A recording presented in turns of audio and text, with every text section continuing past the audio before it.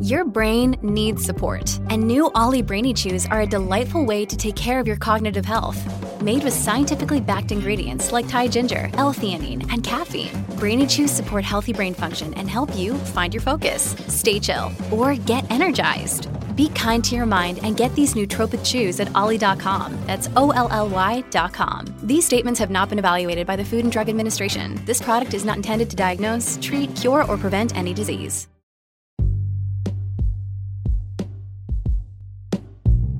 Hey everybody, what's up? Welcome back to another episode of Everything Kratom, the podcast about anything and everything Kratom.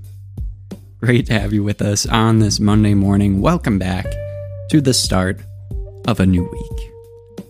It has been crazy for me. Like I said, I've been traveling like nuts this month, but I'm not going to get into that here. I'm going to spare you the details, so don't worry.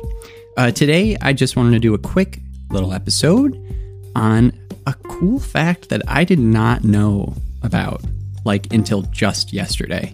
And it's something that makes perfect sense to me, but yet still, I'm surprised. And it's just, I don't know, I'm a history nerd, and it's a history fact, so I love that. And of course, it has to do with Kratom, so that's always neat. When thinking about how Kratom really got introduced to the US, in particular, I always thought, ignorantly, that it just kind of happened in the late 1990s or early 2000s, and that, you know, if you were using Kratom in the 2000s, you know, even up to 2010, no one had heard of it whatsoever, and then from 2010 to like 2016, pretty much no one had still heard about it ever. And then like post 2016, it's been gaining in a lot of popularity. But I never really thought about where it came from. Like when did people really start using Kratom in the US and why? It just never occurred to me why. Like I just thought slowly it got introduced somehow. But it turns out that there's a very specific part of our history that helped to introduce Kratom into the US. And by the title of the episode, you can already guess, but it's the Vietnam War, you guys. The Vietnam War.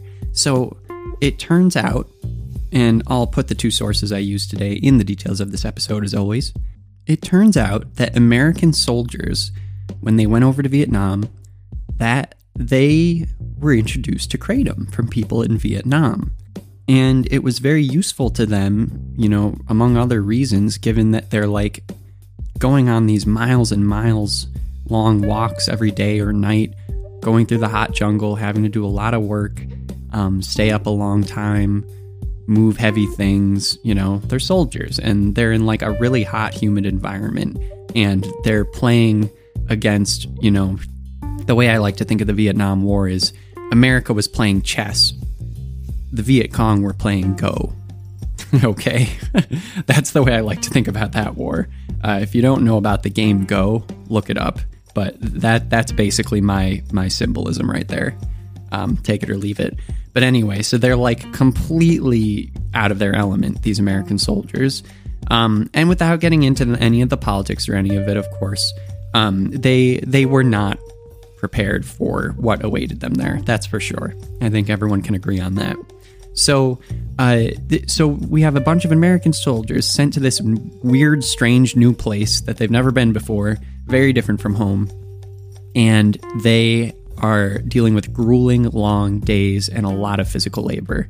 And they're introduced by a lot of local people in the areas that they're in Vietnam to Kratom, this thing that's growing around there. And they're actually able to chew on these leaves just like people who were living in Vietnam were doing, and they found it very useful. And it, you know, they basically, when they came home after the Vietnam War, a lot of them took this with them. They took Kratom with them, and that's how Kratom was really introduced to the US. If you're looking for a formal way, you know, who knows? Maybe it has been introduced to the US before the Vietnam War, but really this is like the big first introduction. And how big? Obviously not huge, because it's not like people were talking about Kratom until very recently, but it was large enough where that's like considered the introduction. And that is just fascinating to me. It makes perfect sense, but it's fascinating. And I can't believe I haven't really thought about this before, like how kratom was introduced to the US. I really haven't thought about it that much. So that is really a neat fact, that this is how it happened. Now, the one source is covering that. The other source in this episode is from history.com, and I wanted to look up a little bit about American soldiers and drug use, because drug use during wartime is a thing. And being a history nerd, I've learned a little bit about different, times in history when soldiers used drugs and when it was, like considered necessary, and when it was just like going on binges, and when soldiers go overseas and they get addicted to things. And there's a whole lot of history around how, heroin has become a big issue in the US, in a large part because of the Afghan war that we were engaged in up until this past year. So there's a good amount of history there if you're ever interested in looking into it more. Looking at this history.com website, the thing that I found that was interesting was just a report that went to the House Select Committee on Crime. The armed forces, according to this report, between 1966 and 1969 in Vietnam, used 225 million tablets of stimulants, which were used to boost endurance on long missions. Sedatives were prescribed to help relieve anxiety and prevent mental breakdowns. So, and it says it seemingly worked. In Vietnam, the rate of mental breakdowns in soldiers was 1%, a massive reduction from the Second World War, 10%.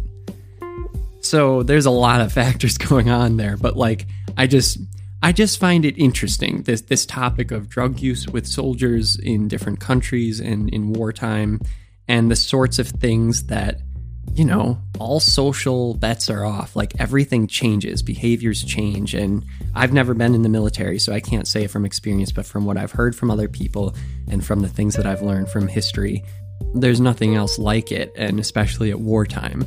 And it's just fascinating to think about that. So anyway, it's kind of like a history nerd type thing that I'm looking into here today, but it sparked my interest, and I just am amazed that I haven't thought about this before. Kratom really had an introduction to the US. This inflection point was like Vietnam. It was the Vietnam War. So fascinating stuff. I definitely want to look into this more. And my God, like I've seen a lot of posts from people who were in the Vietnam War who say that they use Kratom for their PTSD and for some other things. And I've seen their comments when, this was going to the World Health Organization, this past year, and also in 2016 with that proposed ban. So I need to find a Vietnam War veteran who tried Kratom during the war for the first time. Like, this is my new mission in life, because I would love to hear about that experience, everything about it. Who introduced you to Kratom? How did someone introduce you to this plant? Did you just see people chewing on it and figure out that something was going on there? Or, did you actually talk to people and learn about Kratom? Or did you, learn about it through other soldiers who had learned about it, or talk to some locals who were using it? I'm just fascinated. So anyway, fun little fact, really neat. That's basically it. Oh man, I'm such a history nerd. It's ridiculous. Okay, well, I'm going to leave it there. Got a busy week ahead of me, and still going to try and do an episode every day here.